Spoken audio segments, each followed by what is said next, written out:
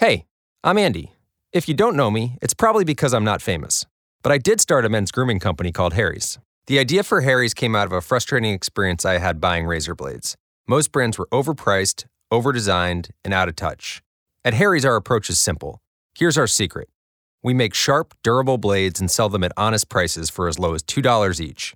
We care about quality so much that we do some crazy things, like buy a world-class German blade factory. Obsessing over every detail means we're confident in offering a 100% quality guarantee. Millions of guys have already made the switch to Harry's, so thank you if you're one of them. And if you're not, we hope you give us a try with this special offer. Get a Harry starter set with a 5-blade razor, weighted handle, shave gel, and a travel cover, all for just $3 plus free shipping. Just go to harrys.com and enter 5000 at checkout. That's harrys.com, code 5000. Enjoy. The Leslie Marshall Show, the only true democracy in talk radio, of, for, and by you, the people. Live nationwide and streaming live at lesliemarshallshow.com. Call in with your thoughts at 888-6-LESLIE.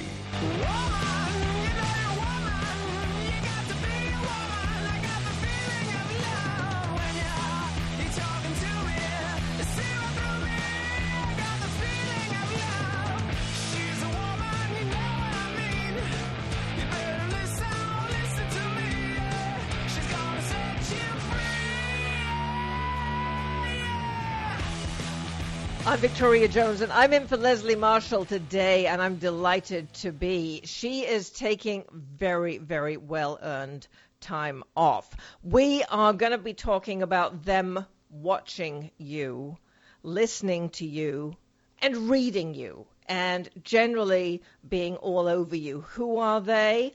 The National Security Agency and others. Yes, it's not just them. There's all kinds of people who are in our business. I don't like it. You don't like it. Apparently, many of us don't like it, but we don't do anything about it because, well, we cannot. One man who writes about it, though, and draws it to our attention is Dan Frumkin, senior writing for The Intercept, a website devoted to accountability journalism. He formerly wrote the White House Watch column for The Washington Post, where he was a watcher of the White House. That's where I first came across him. Now I'm watching the White House as chief White House correspondent for Talk Radio News. Dan, thanks very much for coming on with us. No, it's great to be here, Victoria. Nice to talk to you again. Very nice to talk to you again. So the National Security Agency is at it, which we knew, and there is a bill in Congress to, we thought, the USA Freedom Act, which is one of those great names which is usually meaningless, to curb what they're doing. But it seems that this bill, which from when I read your article in The Intercept is largely toothless, doesn't address something that we didn't have a clue was going on. Tell us what it is succinctly. Well, the latest thing that we didn't have a clue was going on is what I wrote about yesterday on The Intercept, and that is the fact that the NSA can actually listen to phone conversations by computer. In other words, we've sort of grown accustomed to the fact that they can search through our emails and our texts and so on, but voice, one always sort of thought they had to be listening with a human being. Well, they don't need to do that anymore. And to some degree, it's not a surprise since we talk to our apps. Isn't it reasonable to think the NSA could do this? But they've never confirmed it before. They don't talk about it. It's a big secret. And what the Snowden documents showed was that they're very good at this, at least as far as searching for keywords and getting a general idea of what a conversation was about. So they can listen to everything at the same time and then search through it. But I thought, I thought many of us, first of all, thought that they weren't supposed to be reading our emails and texts and things, and we'd forgotten that they could, so thank you for reminding us. But we all thought that what they could do and what the USA Freedom Act was going to be addressing was that they could go through all our phone calls for the metadata, but that they could not listen to what we said, that at least when we talked to our proctologists, that at least was sacred. Well, yes. No. The NSA historically did not listen to any phone calls that involved American citizens, that were involved people who lived in the U.S. The big changes that came after 9/11 included the fact that for the first time they started collecting at least not the content of the phone calls, but the information about the phone calls. That's the metadata that you're talking about. So they started collecting that, and on top of that, they sort of expanded their international surveillance so that it wasn't just tapping phone lines outside the U.S. It was also, in certain circumstances, demanding information from U.S. service providers. It also involved tapping communications from the U.S. to outside the U.S., a lot of which involved American citizens. So your average phone call to a proctologist, at least as far as we know right now, the NSA is not listening to it, nor is it, of course, then transcribing. Well, unless you use words like probe.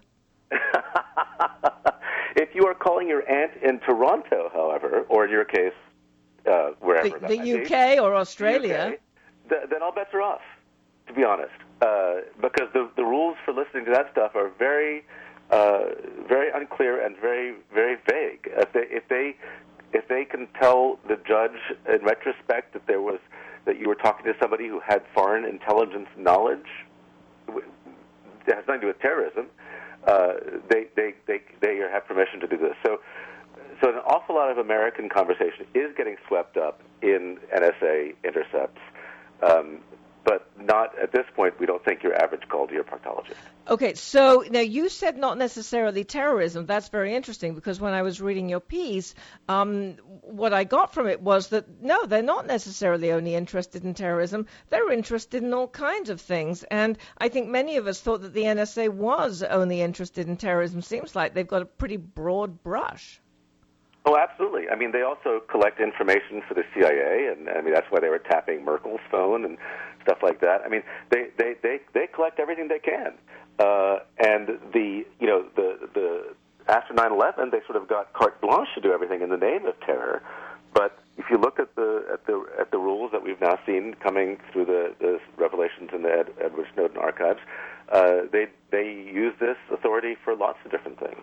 Well, I mean, we know that there are threats. We've just had a shooting in Texas. We don't have any evidence that this Elton Simpson or the other guy were making any phone calls outside of the country. But we know that there are threats out there. We know that there are bad guys who wish America and Americans harm.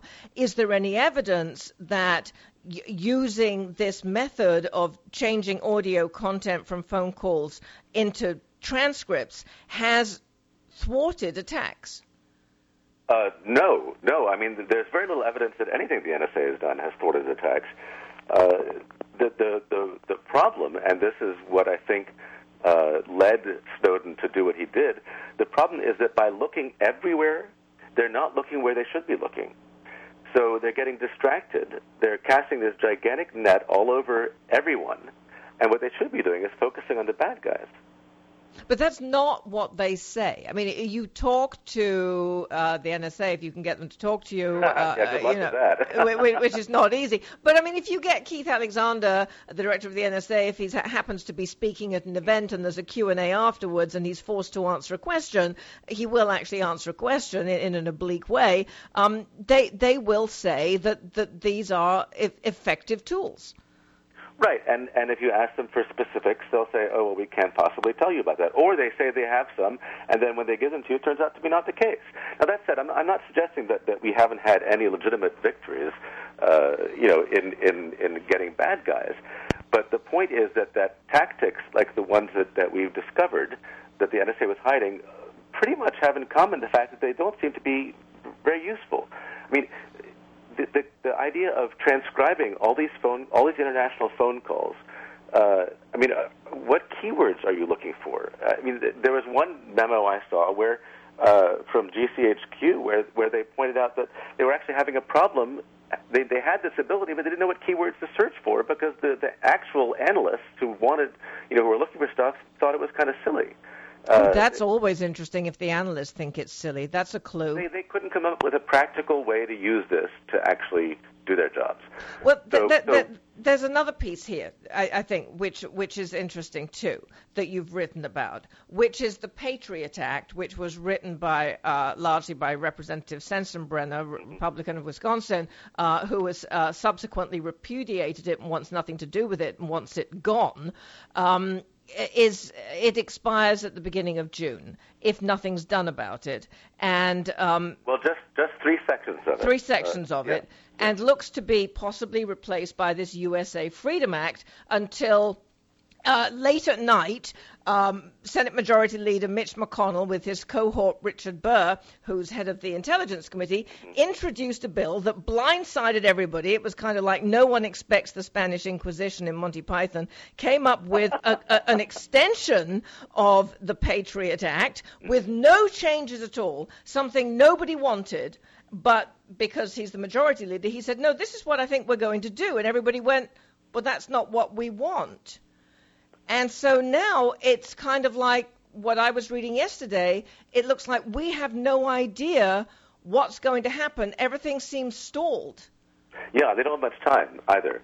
But you know, the question of who wants what is it's broken along very unusual, not necessarily party lines. What I find is that the sort of the elite leadership members of Congress, the ones who have been part of the ruling elite for a long time, who were knowledgeable and, if not complicit, in the use of these tactics, have a much more lenient attitude towards them, and really don't mind if they keep going on. Whereas it's more the rank and file of both Democrats and Republicans that are saying, "Wait, this is not what we stand for. This is not what you guys voted for in the first place, and we've got to revise this." But the sort of sad thing is that what it comes down to now is a battle between actually, honest to God, saying we're not going to change anything on the one hand, to this sort of faux reform bill, which doesn't change very much at all, but will make people feel like they've made a change.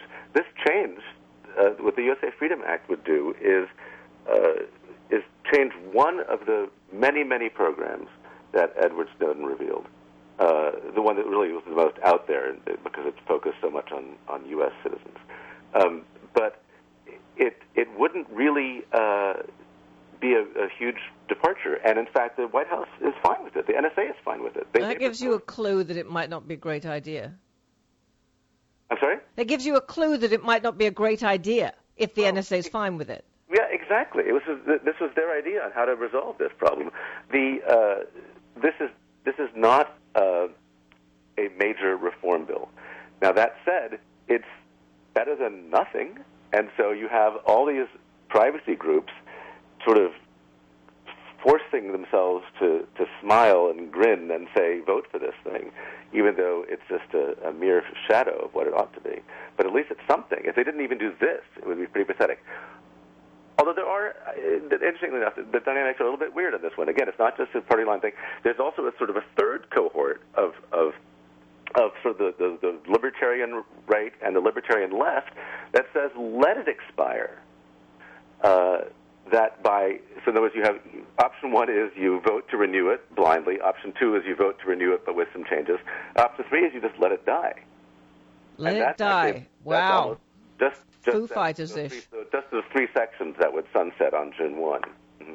Let's take a quick break. When we continue, I want to get into more aspects of this and also get the listeners involved as we talk with Dan Frumkin of The Intercept about the NSA watching you, about reforms, and about how they really don't mean anything very much. I'm Victoria Jones, in for Leslie Marshall. Leslie Marshall, the simple truth in a complicated world. 888-6-LESLIE.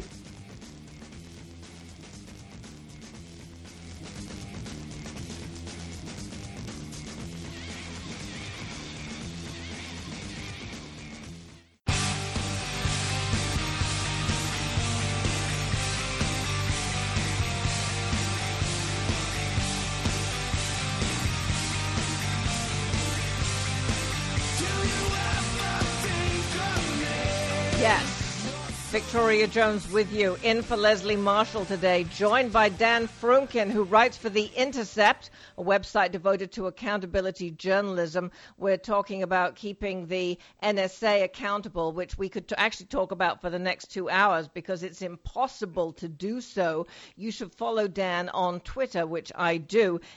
I'm not going to say it because if I say it wrong, everybody will start following another Dan Frumkin. Why don't you give us your Twitter handle, Dan? It's Frumkin, Fromkin. So. Yeah, I was going to send them off to somebody completely different, actually. Let's get the listeners involved. Dave is in Humboldt County, California. Hi, Dave. Well, I very much appreciate you addressing this topic, or at least touching on it. Dan, I fear the problem is much worse than you're suggesting. And you're speaking to somebody who's coming from a first-hand position. That is to say that we have now in place a lot of government officials who are not always the good guys. They are not there fighting crime and terrorism. They are folks who have their hands out to some very big corrupt special interests, banks that will rob us blind and insurance companies and whatnot.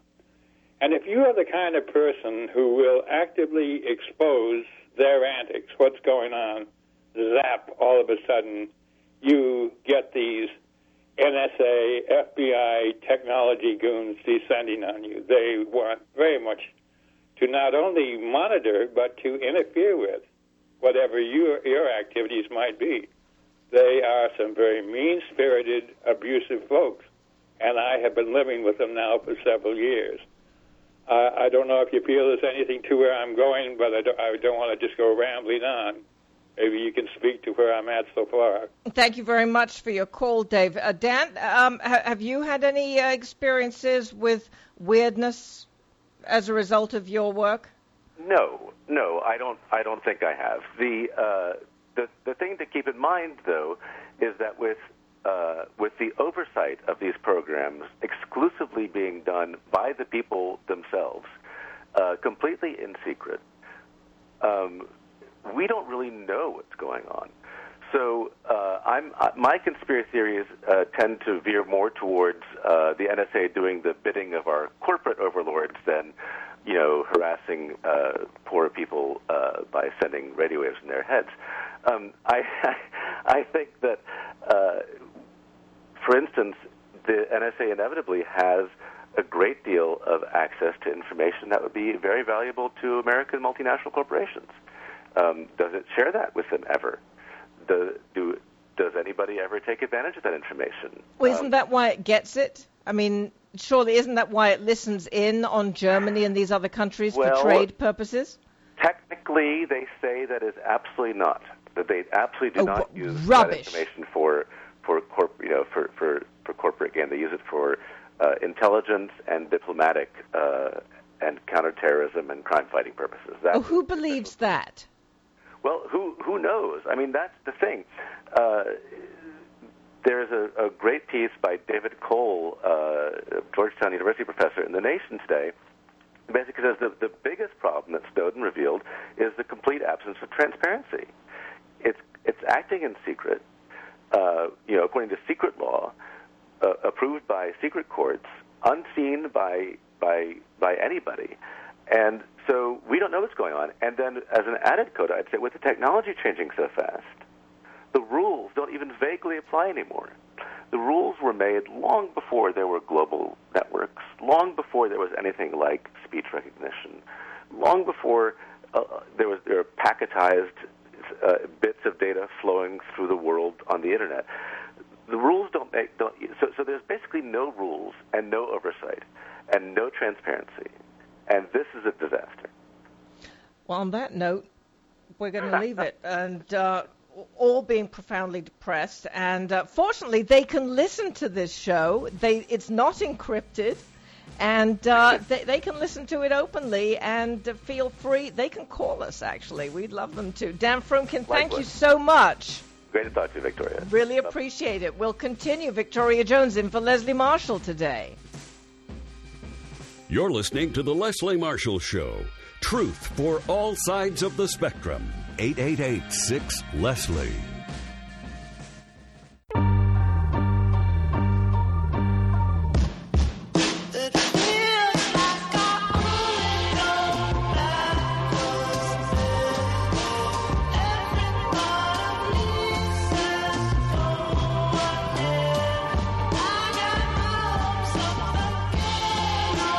Victoria Jones in for Leslie Marshall this afternoon. She is taking some well-deserved time off. Normally you hear me on this show as Talk Radio News Chief White House Correspondent, bringing you all the latest Washington and political news. Today we're talking about a lot of different issues. I wanted to talk Syria because whatever is going on in that country, it's murky. And I wanted somebody who could help us make sense of it. And I'm joined by Ambassador Gary Grappo, who served numerous assignments at state in Washington, D.C., as well as postings in Nicaragua, Portugal, Jordan, Saudi Arabia, Oman twice, Iraq, and Jerusalem. Currently, he's CEO of Equilibrium International Consulting, which is a firm that provides advice, guidance, and analysis of foreign and national security affairs for business institutions and the media. Ambassador Grappo, thank you very much for coming on. It's a pleasure to be with you, Victoria. So now, you see, I see Jerusalem, and I'm immediately tempted to go off topic and say, is Netanyahu going to be able to pull together a government in time? Well, as a matter of fact, he literally was able to assemble one at the 11th hour, literally at the 11th hour. I mean, this is craziness. It is, and he has a very tiny majority, basically the least that you can have and still have a government, 61 seats. And so it's increasingly likely that this will be a very short-lived government. Yeah. A very ineffective one. Yeah, he can't get anything done, can he? He will get very little done. Certainly on all the major issues confronting Israel, whether it's national security, whether it's internal matters having to do with the economy and education and social welfare, he is going to be stymied at just about every turn. He has a fractious coalition that he's assembled for this government. So all he can say is, I've got a government. Yeah, I did it. Not much more than that. Yeah, I did it. Now I'm going to go to London and watch them try. Exactly. But, no, I think we should look for a very short-lived government, and I would not be surprised in as few as even 6 months that there's another call for elections. What a mess. What an absolute mess. Let's turn our attention to another mess, and that is Syria, which is, we're so fascinating in this country in our coverage of news because we seem to have decided that we're a country that can handle maximum of about 2 stories at a time, and maybe 2 domestic stories at a time and maybe 1 foreign story. That's all we can do. We can't cope with any more than that. So Syria's been bumped from the public consciousness for now, despite the fact that the civil war is raging. It's an absolute mess over there in the second city of Aleppo. People are now living underground because there's nowhere else to live. They're using barrel bombs and chemical weapons, and it's just dreadful. And there seem to be a couple of schools of thought, and I'm interested to know what you think as to whether have they fought themselves to a stalemate in Syria, or is Assad at a point where he's starting to lose? Well, he is clearly losing. There's no question about that, and on many fronts. But your question as to the stalemate is difficult to answer because there are so many groups who are involved, so many fighting organizations who are involved, everywhere from ISIS, who is largely most present in the eastern part of the country, to Jabhat al-Nusra, a very strong group that's affiliated with Al-Qaeda. And then you have other groups, Ahrar al-Sham and Jaish al-Islam, who are very influential in the north, where Assad has just now, over recent months, begun to lose some battles there. And so who's to say, even if you have a handful, and even Assad's regime, willing to call for any sort of a ceasefire, that one of these other groups may try to step in and take advantage of it. They're under very diffuse control. There's no unifying command of these opposition groups.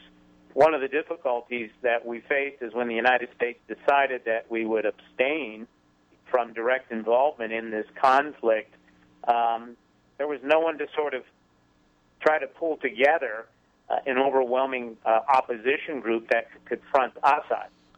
Moreover, there was no one who could truly lead an international effort, although we tried on the political front, but less so on the military front. And quite honestly, the effort that was made at Geneva with the two meetings there, they were a foregone conclusion in terms of the inability of that group to reach any definitive solution to this crisis. So why? Well, because the necessary groups were not at the table, and I'm including even Iran. Yeah, I was going to say Iran. You didn't have Iran. They're a major player. Yes, and now there is talk about reassembling this group and including Iran, given the progress in the nuclear talks. But the real question is, are we going to be able to get the key opposition groups in any sort of talks and get them to agree on a way forward? And then secondly, what are we going to do about Assad and his regime? There are no clear answers. There's no overarching strategy. No one has a solution. The moderate Arab governments like Saudi Arabia, Qatar, United Arab Emirates, I throw Turkey into this group as well, are beginning to support some of the Islamist groups, but their purpose is to oust Assad and to prevent ISIS from taking control. But beyond that, but that's a trick. But isn't that a tricky prospect? Because we've seen that backing some of these other groups doesn't always pan out, because these other groups turn out to be pretty lame, and you've seen that ISIS turns out to be stronger and comes in and wipes them out. Well, there's certainly that issue. There's no question about it. ISIS is among all the groups fighting there, probably the strongest today. Jabhat al-Nusra, which has the strong affiliation with al-Qaeda, is also very, very strong. And then you have some of these other groups that I mentioned that are strong locally, but not nationally in Syria. And, of course, they have an Islamist ideology, and experience has proven, I think, to all of us, that Islamists have not done a very good job of governing. They're not very tolerant. No. They're not willing to compromise. And so in a situation like this, when tolerance and compromise are vital to any solution to this conflict, you have to wonder about the ability of the outsiders who are trying in good faith to find a solution to this tragedy, as you indicated, Victoria, playing out in so many parts. And I think it's also important for our listeners to understand that we've got these disparate opposition groups that you've mentioned. So when we hear sometimes as Americans, oh, they're opposition groups, well, then they must be on the same side. No, they're not. They might not like each other at all.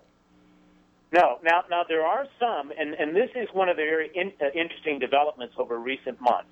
Up in the north, where the opposition has made some pretty impressive progress, the areas around Aleppo, Idlib. Idlib is a province in the northwest corner that borders Turkey and is very close to an Assad stronghold over on the west.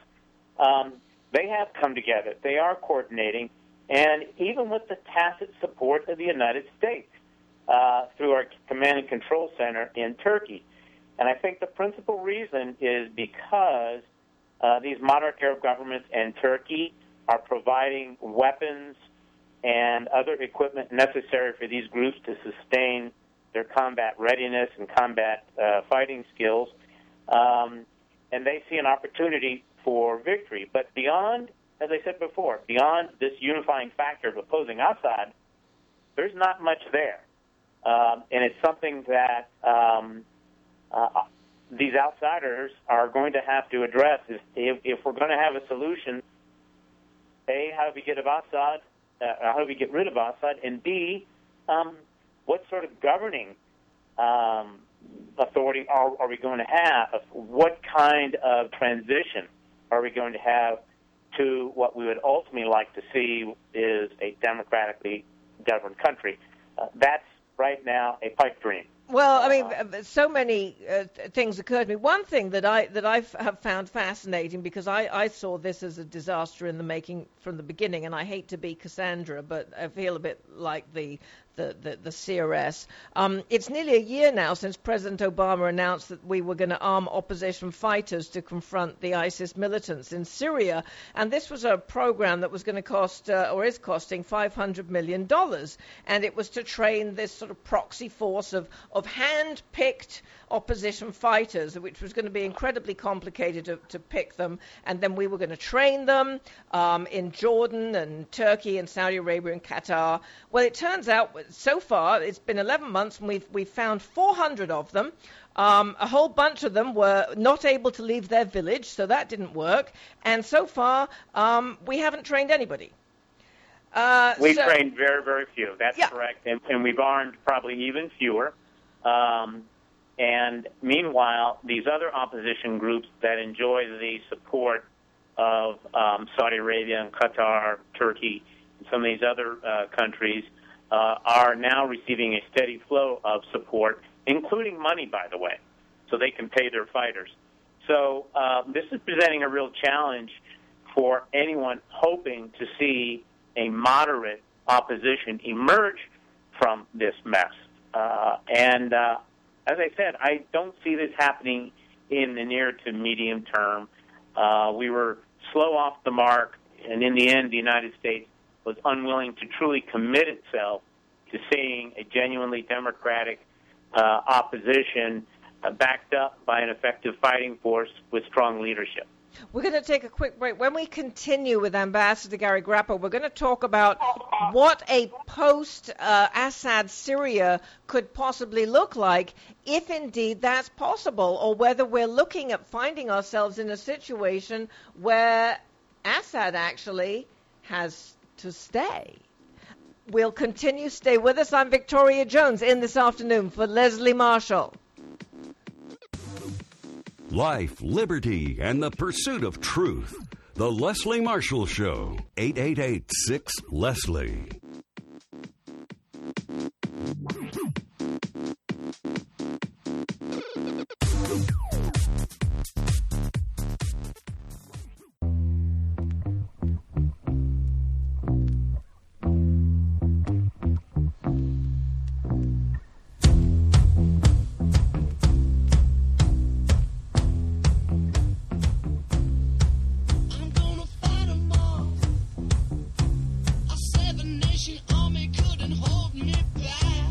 I'm Victoria Jones in for Leslie Marshall today, and I'm delighted to be talking with Ambassador Gary Grappo as we wrestle with the mess that Syria is.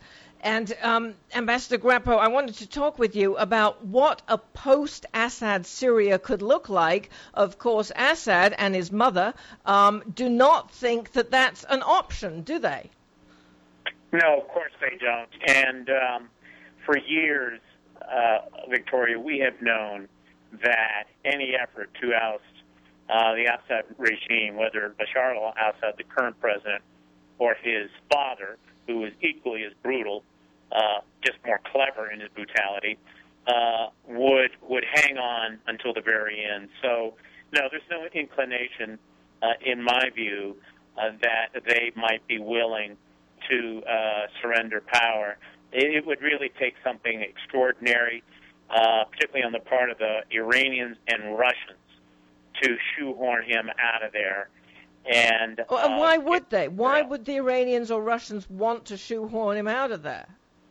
Well, I mean, they see the disaster that's unfolding there, the use of chemical weapons, the tragic loss of life, which now exceeds 220,000, almost half the population of Syria. And this is important. Half the population of a 23 million first-person country is either refugees or internally displaced persons. This is really incomprehensible and defies almost any recent conflict we've confronted. And so that's not good for either of these countries, certainly not good for the Iranians who have a genuine strategic stake in the future of Syria. So particularly with regards to Hezbollah right next door in Lebanon. So I could see the Iranians in some extraordinary circumstances applying the pressure for Assad to leave the country. Now, that would require some other measures being taken, not only by Iran, but Russia, the United States, Arab countries, and Turkey, with respect to preserving some aspects of the current government. I don't say regime, I say government. What we don't want to see is the wholesale disbanding of the government the way the United States did after its invasion of Iraq. That's what I was going to say. We don't want to see an Iraq gutting like we saw. Well, yeah, but who do you put in? I mean, we've seen some disasters in the wake of the Arab Spring. Who's going to? You've got to have somebody in there. Well, that's right, and there's certainly no one now. There may be someone on the military side who could take over for a very brief period of time. There are some individuals recognized by the international community who could step in on a provisional basis and govern with certain powers during the transition while the country is stabilized, while it begins to rebuild, and most importantly, while enormous amounts of humanitarian get in. So there might be some. But the question is, can they get these disparate opposition groups, all of which are heavily armed, to accept this? Because with Assad gone, they are going to be looking for opportunities to assert their control, their force, and control territory. No, and that will I'll give you a 5-letter answer, and which I hate to think of, but my 5-letter answer is Libya. I'm afraid, that's certainly a possible outcome.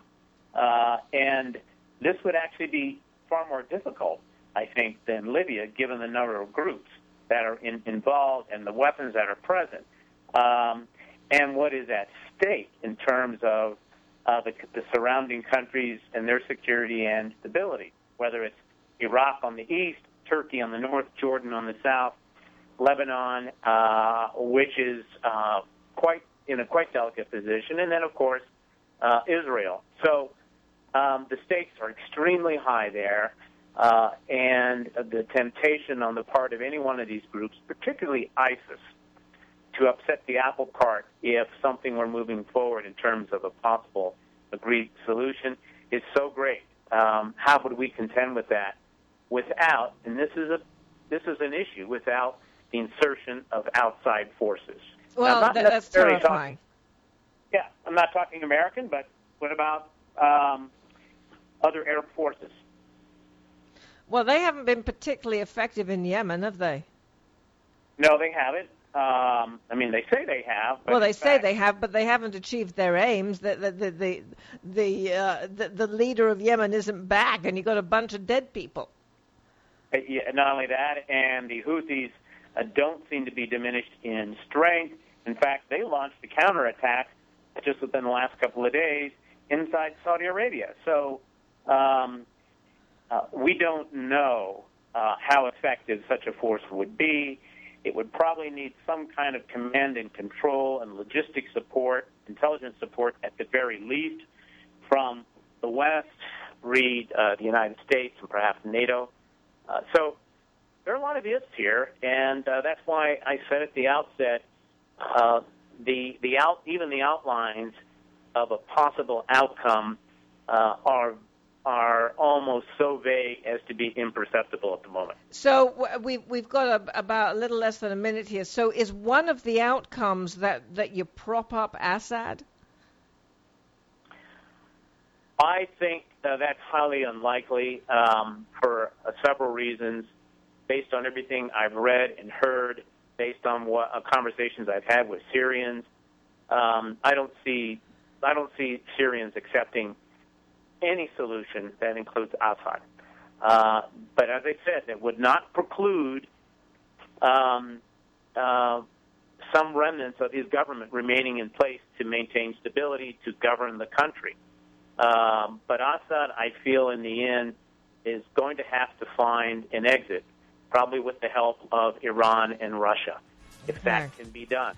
If it can be done with his mother.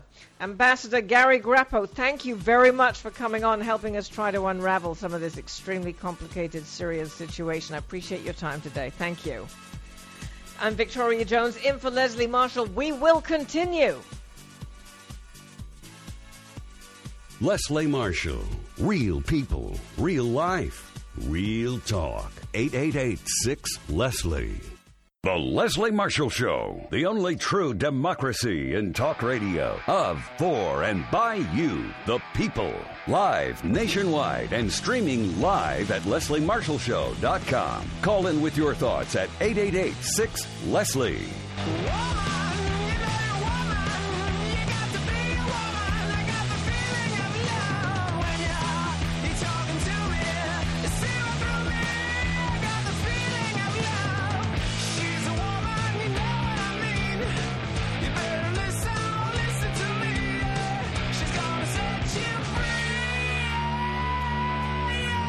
I'm Victoria Jones, in for Leslie Marshall today. Leslie is taking a few very well-earned days off, and I'm delighted to be with you. So we thought we'd talk about what the police are up to, and they've got some new toys.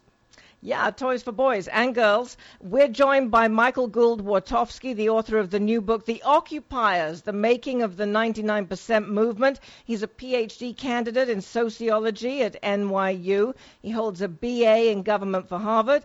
His writings appeared in the Washington Post, The Nation, Jacobin, I think I'm pronouncing that wrongly, Salon, and Tom Dispatch. His research has been featured on PBS and NPR.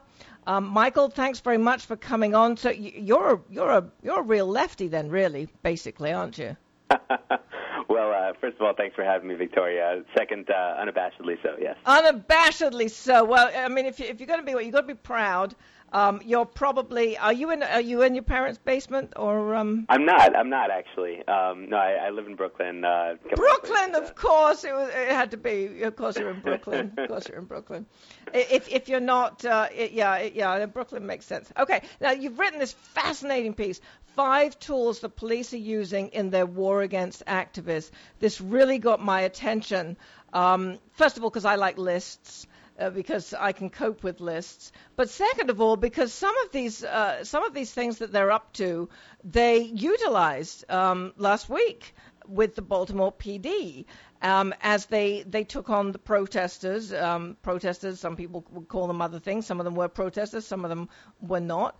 But they did some amazing things, and it's quite extraordinary. We've known. Certainly since Ferguson, that the police have become militarized, but it's not just that. So let's go through the list with your step-by-step guide, because obviously the Leslie Marshall Show has listeners who are active and who would like to know what is out there and what is being used by the police and what they should be aware of. For example, I didn't know that the BPD came equipped with Hailstorm or Stingray technology, although I know about the Stingray technology. The Wall Street Journal has done excellent work writing about this, which, it conducts wireless surveillance of enemy communications, and they can force your cell phones to connect to it, and they basically jam signals. That's right. And, if it looked like a war zone in the streets of Baltimore last week, that was no coincidence, or if, the National Guard is calling protesters in Ferguson hostile forces, they're certainly treating protesters as enemy combatants here. And this is one technology that was developed to surveil enemy combatants and was then imported for use domestically. And it jams your cell phone signals within a 1-mile radius. It collects your mobile data and sort of forces you to connect to this security state. Is it legal? It is. As far as we know, it is been kept under wraps, and there's now a lot of new information coming out about this. But the federal government was very serious about keeping this a secret for some time, and there was non-disclosure. There were non-disclosure agreements that were signed with police departments and that sort of thing. So its legality is certainly questionable. Its constitutionality even more so. But we're just finding out about this stuff, recently. So it's going to take a lot more investigation into this kind of technology. Yeah, no question about that. So the first thing you said that they do is they equate dissidents with domestic terrorists. And so immediately you're turning dissidents, and of course this country has a proud history of dissidents. I mean, it was founded effectively by dissidents. You're turning them into the enemy. How do the police do that? So there are multiple ways that they can do this. One of them is simply to put them on the spectrum with armed militants, with terrorists who actually carry out violent activities, and then they put them in the same category. So, for example, our police commissioner in New York City, Bill Bratton, is pursuing the creation of a new special ops unit called the Strategic Response Group. And when he announced it, he said it would be armed with machine guns and assault rifles. He also said that it was designed, quote unquote, designed for dealing with events like our recent protests or incidents like Mumbai or Paris. He was referring to those terrorist attacks in India and in France. So they see protesters as basically of a piece with criminals, and not just with criminals, but with terrorists. And they've tried to tie protesters in Ferguson. DHS tried to tie protesters in Ferguson to ISIS, the Islamic State. Whoa! How? So there was a series of memos that came out from DHS's Office of Intelligence and Analysis around the time of the Ferguson protests that said that although at this time, quote unquote, violence in Ferguson has largely subsided, radical Islamists have used social media to urge others to conduct jihad. So making this link, even though there's no evidence of any actual link between, protesters calling for police accountability and, people responsible for beheadings halfway around the world. This was a link that the DHS saw fit to make and to circulate to police departments across the country. Oh, that's ridiculous. That's like me saying, so you're a lefty, so what do you have to do with guerrillas in South America then? That's right. Exactly. Okay, so then the next thing you've got is arm the police with less lethal weapons, which can actually create more lethal situations. That's right. So the less lethal weapons are it's kind of a misnomer because they can be very lethal.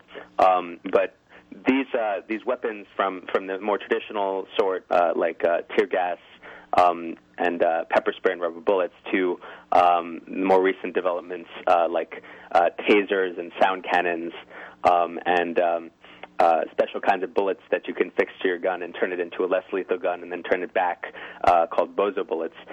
These are becoming all the rage in the Homeland Security industry, and that market is now expected to double in the next 5 years by 2020 because there's such high demand from police for this kind of technology. Which police departments want them? I mean, is it like little police departments with 6 guys sitting around playing solitaire thinking we want these, or is it major police departments? It's both, actually. It started out, the Bozo bullet, for example, is undergoing its first test run in Ferguson, which is dealing with big protests, of course. But then you also have some of these technologies popping up in small towns and villages around the country where these surplus programs. The Pentagon has a 1033 program, which sends surplus military equipment to police. DHS has its own program called the Homeland Security Grant Program. So this is going to police departments, large and small, to police their citizens, whether or not there's any connection whatsoever to their original rationale, which was to help prevent terrorism. So, and this is whether, in fact, these are police departments that are in areas that are facing riots or that seem likely to face riots. They could be in retirement communities, in other words. They could be. Obviously, the first place that they go is places where there has been unrest, but it really spreads very rapidly, and it could be in your local retirement community. That's right. Then you talk about waging wave warfare, and I found this very disturbing when you talk about these long-range acoustic devices known as sound cannons, that transmit tones that can cause excruciating pain.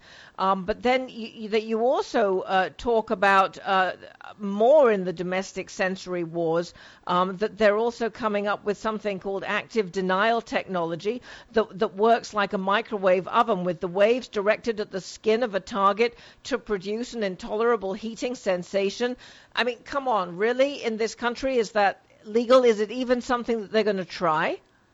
Well, it's legality, again, is kind of a gray area, as is the legality of much of what they're doing. But it's certainly something that has already been approved for domestic use. For example, in Los Angeles County, it's being used on detainees in a detention center there. The active denial technology, for example, again, was developed for use on the battlefield, and now it's been brought back to be used on the battlefields as they see them here at home. Another example of sort of the more repugnant uses of technology recently by police is an innovation called skunk, which is a type of stink bomb that they can spray at protesters, and that has been used on protesters in other countries, now being stockpiled by police departments like those in Ferguson. Oh, I bet they love that. That smells like dead animals and poo. That's right. That's how it's been described by law enforcement. That's lovely. Now, that one I can understand, but this other one with the intolerable heating sensation, that one's bothering me that it might actually burn people. That's right. And there have been very inconclusive tests on this technology. There's not a whole lot of science on this. This is really, since it's a new frontier in policing, we don't have a lot of data about actually what the dangers are, how this could harm the human body and so on. So, I think that this is definitely something we need to be paying a lot more attention to. We would if we even knew. We had no clue, and until you told us about it, we had no clue this was even going on. Stay with us, if you would, Michael Gould-Wartofsky, because when we continue, we're going to talk about what they're doing with robots in this situation. Coming up in just a moment, I'm Victoria Jones, in for Leslie Marshall today. Leslie Marshall, the simple truth in a complicated world. 888-6-LESLIE.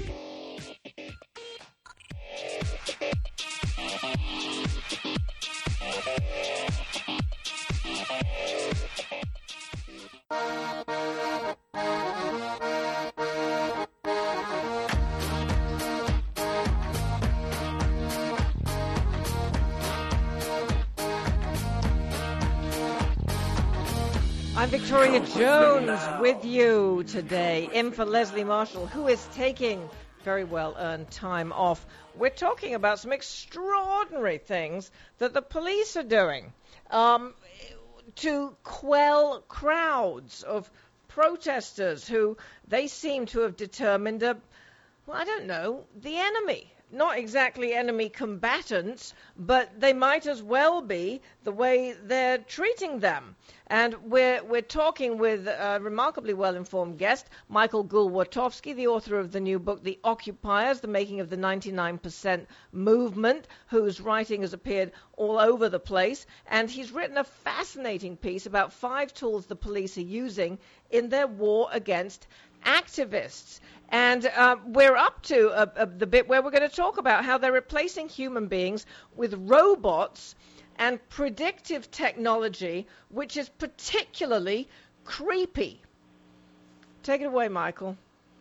That's right. So we're talking about the use of semi-autonomous, fully automated technologies like remotely piloted aircraft, conventionally known as drones, remotely operated vehicles, and other robotic platforms that are now already being deployed in support of surveillance and even SWAT operations and against protest activity, which in other countries has already been targeted by drones that come equipped, weaponized with pepper spray and other projectiles. So that's what? You mean they're firing on them with drones now? Have they actually done that? They have. Where? So in Los Angeles, for example, Seattle decided it didn't want these 2 drones. There was too much resistance from local citizens, so they sold them to the Los Angeles Police Department, 2 Dragonflyer X6 drones, and the LAPD has admitted to using them during large protests and what it calls, quote, tactical events. Tactical events. So this is fascinating. There was opposition in Seattle, which is a, fairly laid-back, coffee-drinking lefty city. There was opposition because people knew about them. That's right. And there was probably not opposition in Los Angeles because nobody had a clue. That's my guess. That's right. And there have also been drones as well as surveillance planes that were spotted in Baltimore in recent days following the uprising there last week.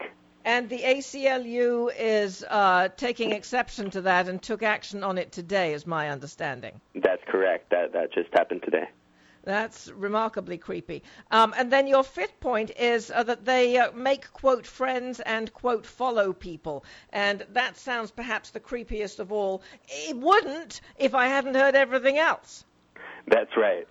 I mean, it would be one thing if they were just using this technology, with people that they knew were committing crimes, and they had evidence that there was another crime that was going to be committed. In this case, they're following nonviolent protesters and asking them about their activities on social media. In some cases, in other cases, engaging in what's known as catfishing, which allows them to assume fake identities for the purposes of conducting surveillance, of tracking protesters without their knowledge. Allows them to? Who says it allows them to?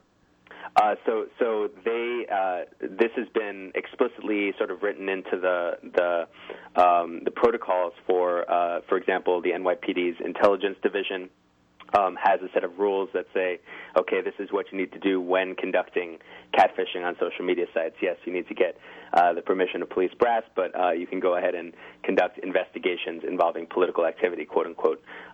There's another instance in Bloomington, Minnesota, where, and we're not just talking about uniformed police officers here, intelligence analysts working for the Mall of America, and in conjunction with the Joint Terrorism Task Force there, used fake Facebook accounts to track at least 10 local activists ahead of police accountability protests that were planned for Mall of America property. So this is something that the private security sector is engaging in, and it's also something that our own police departments are engaging in without us even really knowing that they're doing it. You know, you want to trust the police, and in many cases I do, and then you hear about things like this, and it's very scary, you know. I mean, I'm active in animal issues, but, you know, from a point of view of, you know, adopting pets. And then you think, well, maybe that's too radical. Maybe I'm going to be catfished. Yeah, I think including environmental and animal rights activism, there's definitely surveillance going on of activists on those issues as well. It's really a dragnet, you know, and it's meant to get as much information on as many people as possible, with as few people knowing about it as possible. And are there efforts, we've got less than a minute, are there efforts being made to stop the catfishing? Or can't there be? There certainly are. And this is something that we're just finding out about. Now there have been Freedom of Information Act requests filed with, for example, the NYPD and with the Minnesota authorities there, trying to obtain more information so that, because information is power with this kind of thing, so that activists and advocates of civil liberties and our civil rights can actually take action on this. Wow. Quite extraordinary. I want to thank you very much for coming on with us today and enlightening us about what the police are doing, so particularly so that some of our activist listeners are better informed about it. Michael Gilbortowski, the book, The Occupiers, The Making of the 99% Movement. I appreciate your time very much indeed. Thank you. I'm Victoria Jones, in for Leslie Marshall. If you're on the line, please stay there. We will take your calls when we continue. Much more coming up.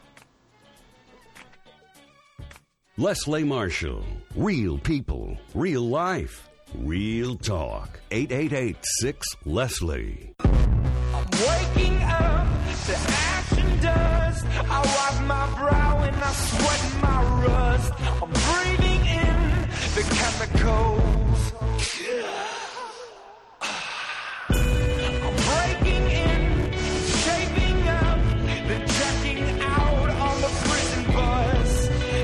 Victoria Jones. I'm in for Leslie Marshall today, and I'm delighted to be, and very privileged and honored, and very happy that Leslie asked me to do this.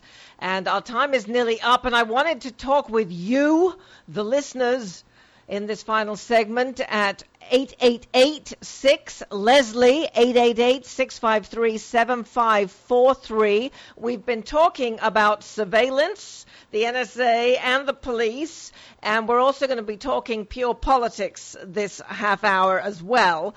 And I want to talk about both those issues at 888-6-LESLIE, so please call me. We've got lots to talk about, a lot to talk about. So let's talk first to Michael in the Bronx. Hi, Michael. Hello, Victoria. Great to speak with you. And very compelling topic you had in the last segment.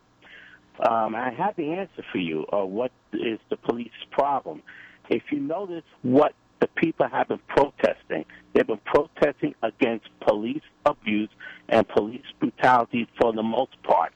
This, of course, we can add to the Occupy protest in the previous years. The whole thing is people have been protesting against unfair treatment. And the thing is that when you're protesting against the police treatment, for example, the cops don't want to hear that, and they look for ways to shut down the protests, however peaceful it is, and come up with a bogus claim of disorderly conduct. That's why you have the false arrests. That's why you have the mace, the pepper spray or the mace spray. That's why you have all these drones, all these kinds of retaliations going on. And it's been a systemic pattern of abuse and retaliation. Now, we've seen it in Ferguson, and we've seen it in Baltimore.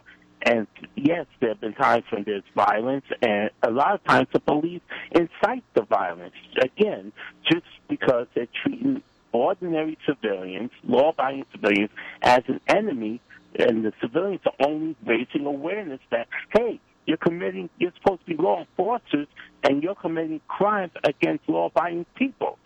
And ironically, also, Victoria, I should inform you, just as we've seen and heard, Department of Justice report and corrective plan of action taken against Ferguson, and now we're hearing the same thing under the new Attorney General, Loretta Lynch. There's a partnership going on with the Baltimore mayor, and there could be federal civil rights charges going against the Baltimore police, just as we've seen with the abuse going on in New York City, at times in L.A., at times Oakland, Seattle, down in Florida. I wonder which police departments are going to be next, because apparently now people have said that they've had it up to here with it, and we have an attorney general that does not play around. You violate people's rights, you violate the law and the Constitution, you will be held accountable. Well, it seems, and we don't really know her very well, unless of course you live in New York City, so you may know Loretta. I know for a fact. You know her well, but it seems that she is a couple of things. She is very much for civil rights, but she is also very fair when it comes to the police. She is a prosecutor's prosecutor. She is fair, and she's fair on both sides, and that's why I want to get stressed. And that's what you want. You've got to have somebody who's fair on both sides. You've got to have somebody who's fair to the police. And she will not hesitate in prosecuting the police. By the same token, she will not hesitate to prosecute any politician that uses and misuses the police for their own political agendas. Well, she shouldn't hesitate to prosecute the police. She shouldn't hesitate to prosecute politicians, and she shouldn't hesitate to prosecute people who shoot and kill the police. That's true. That is true. But I can tell you this right now, is that she was a federal prosecutor, a U.S. attorney. Usually those that shoot the police, they're already getting prosecuted by the state prosecutors, and they're always held accountable, and rightfully so. What we're seeing here is when police take matter into their own hands and commit the crimes, the same crimes as an ordinary thug would, and then want to use the badge and their titles as a shield and make it a political thing. And at times, they're following orders from a corrupt politician as well. Well, we don't know that. I mean, right now you're speculating. There's no evidence that there were any corrupt politicians involved in Baltimore, so that is not speculation. Not in Baltimore. I'm talking in past experiences here in New York City. Right, so that's a separate issue. We're talking Baltimore right now. Michael, thanks very much for your call. I appreciate it. Thank you. Tamara is in Joplin. Hi, Tamara. Hello, Victoria. Hi. First off, I want to thank you for your goats for the old goats. Oh, Ellen will be delighted. Because years ago, I bought a couple goats for a family in Rwanda through the Greater Good Network. Oh, great. You know, they were doing goats too. Yes. And I think it's wonderful because they can make milk and cheese and they can eat the babies if they need to have meat. But anyway, I think what Moser, is that her last name? Who? Who are you talking about? The prosecutor in... Mosby, okay. I think she did exactly what needed to be done. The police are there to serve and protect, not to shoot citizens in the back or to chain them like crabs and toss them in a truck with no seatbelt. The police are supposed to be part of the community, and it seems like all over the country they're acting like a military force instead of a greater good force to the law-abiding citizens of the area that they work in. You know, I think that there's I think it's complex. I think there's a lot going on. I think that there are a lot of cops who are not that. But I think one thing that is happening is that is now a perception and that the police have to deal with that. It's time that they did. My ex-boss's husband, who was a sheriff, had probably 20 Nazi things tattooed on his body. Well, that's just weird. And it was very unsettling. That's just weird. I mean, that's got nothing to do with it. Well, I mean, you're now conflating Nazism with this, which has you're bringing the Nazis into the conversation. The Nazis are not in the conversation. Victoria, you're missing the point. You brought Nazis into it.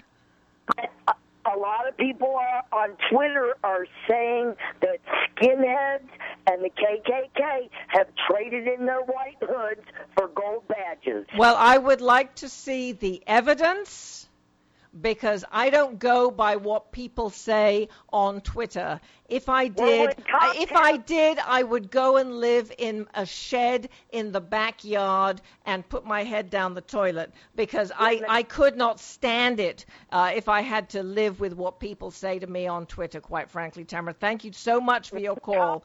I appreciate it. But you can't go by what people say. You can say anything on Twitter.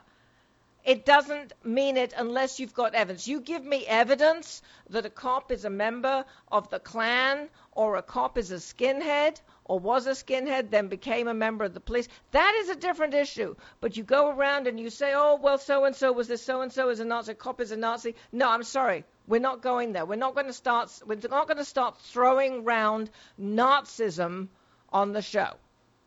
We're just not going there. That is the last bastion of a lost argument, as far as I'm concerned. It just doesn't work. Once you've got evidence, I'll go there. I will go there more happily than anybody else will go there, if you give me evidence. But I won't go there with allegations, because you can ruin lives like that.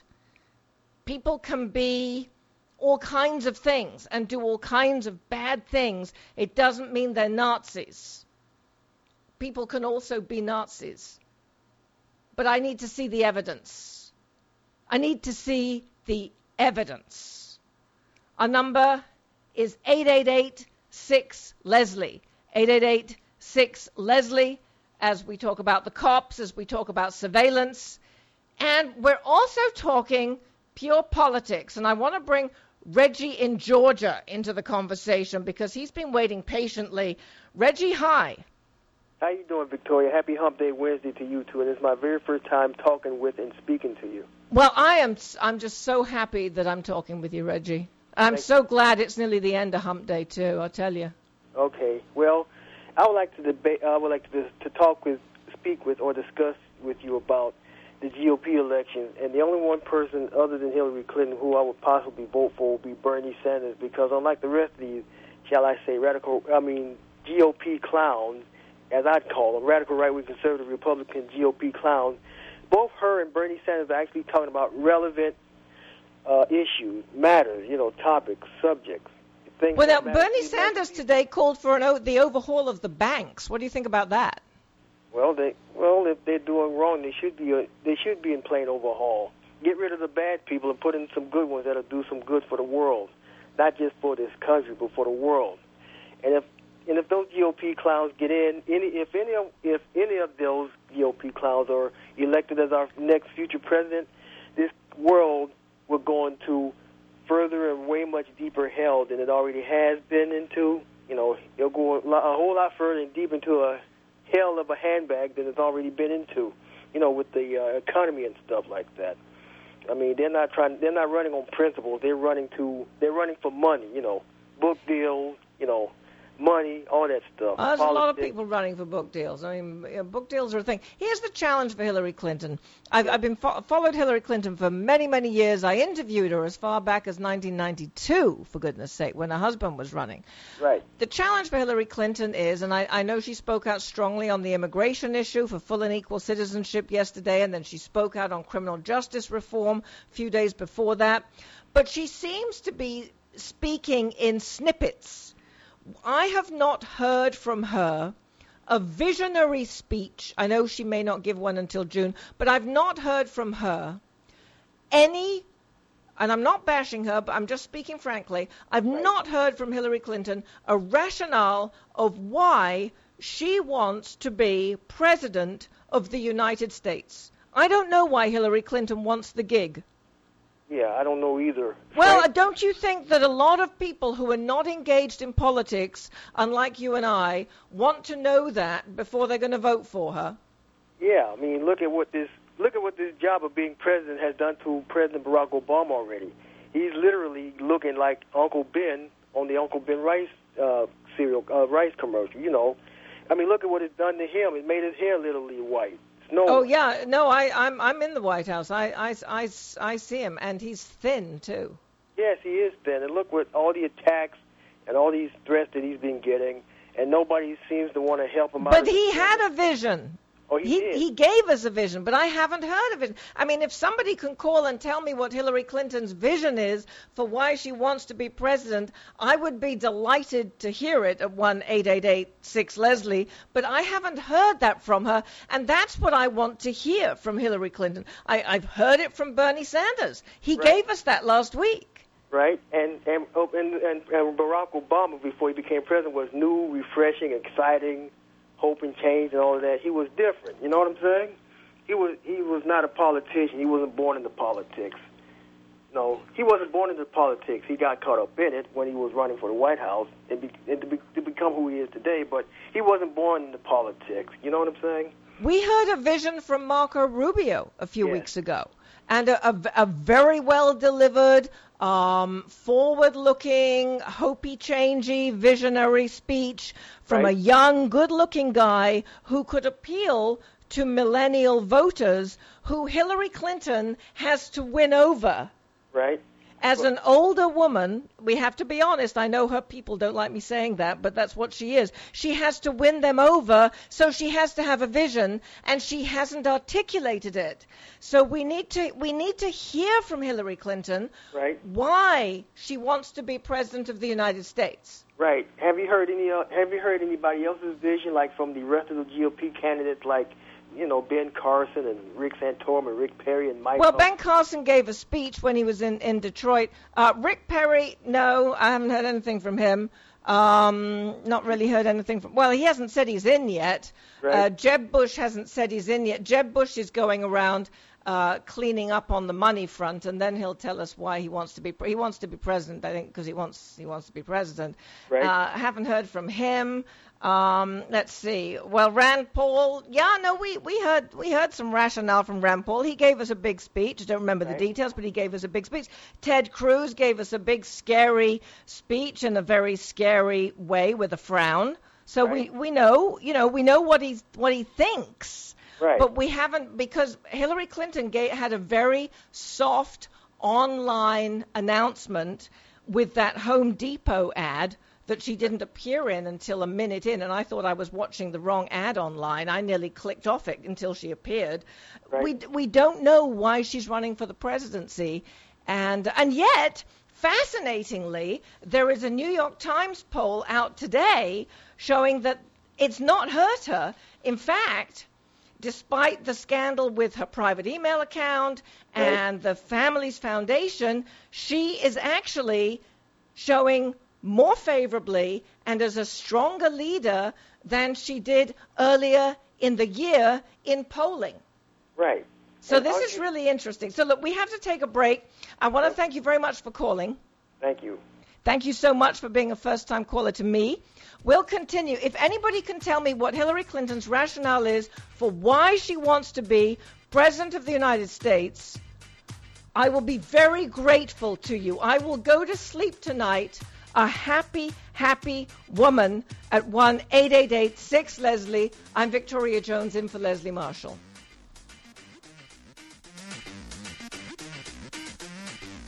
Life, liberty, and the pursuit of truth. The Leslie Marshall Show. 888-6-LESLIE.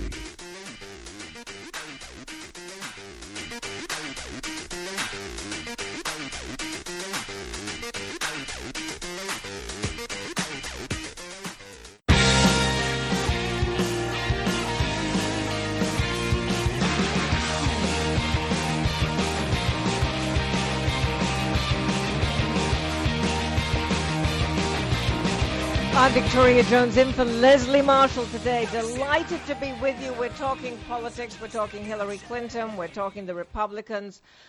We're talking about why Hillary Clinton is running for president. There's a New York Times CBS News poll out today showing that she's weathered the news about her private email account when she was Secretary of State and her family's foundation practices, her financial practices, which nobody's been able to provide any there, by the way, but there's been a barrage of information about it showing that she's come out stronger.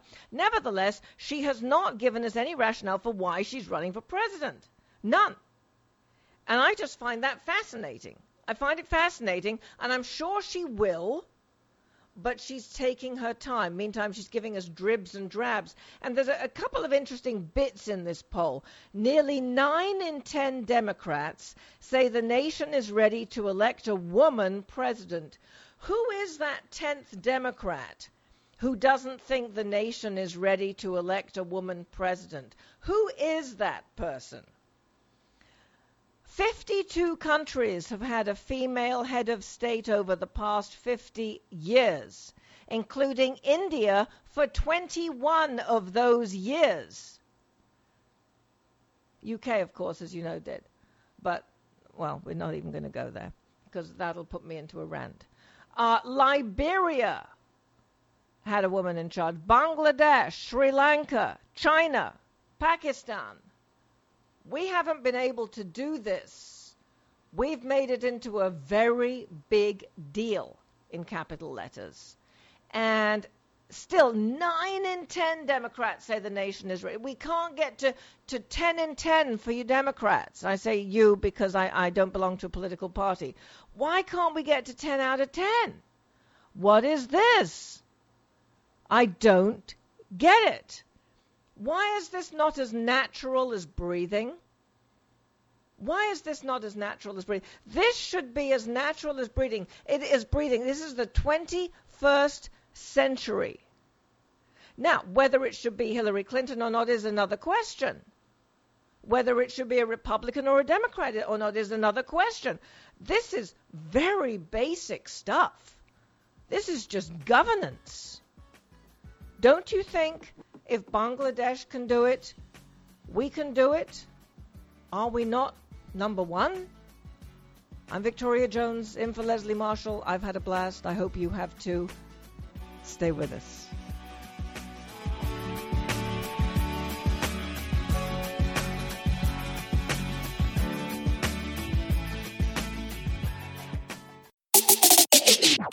How to show up with Coca-Cola Energy. You're tired and you're thinking of canceling on your friends. Don't do it! Every time you cancel on a friend, a unicorn loses its horn and becomes a regular horse. Do you really want that on your conscience?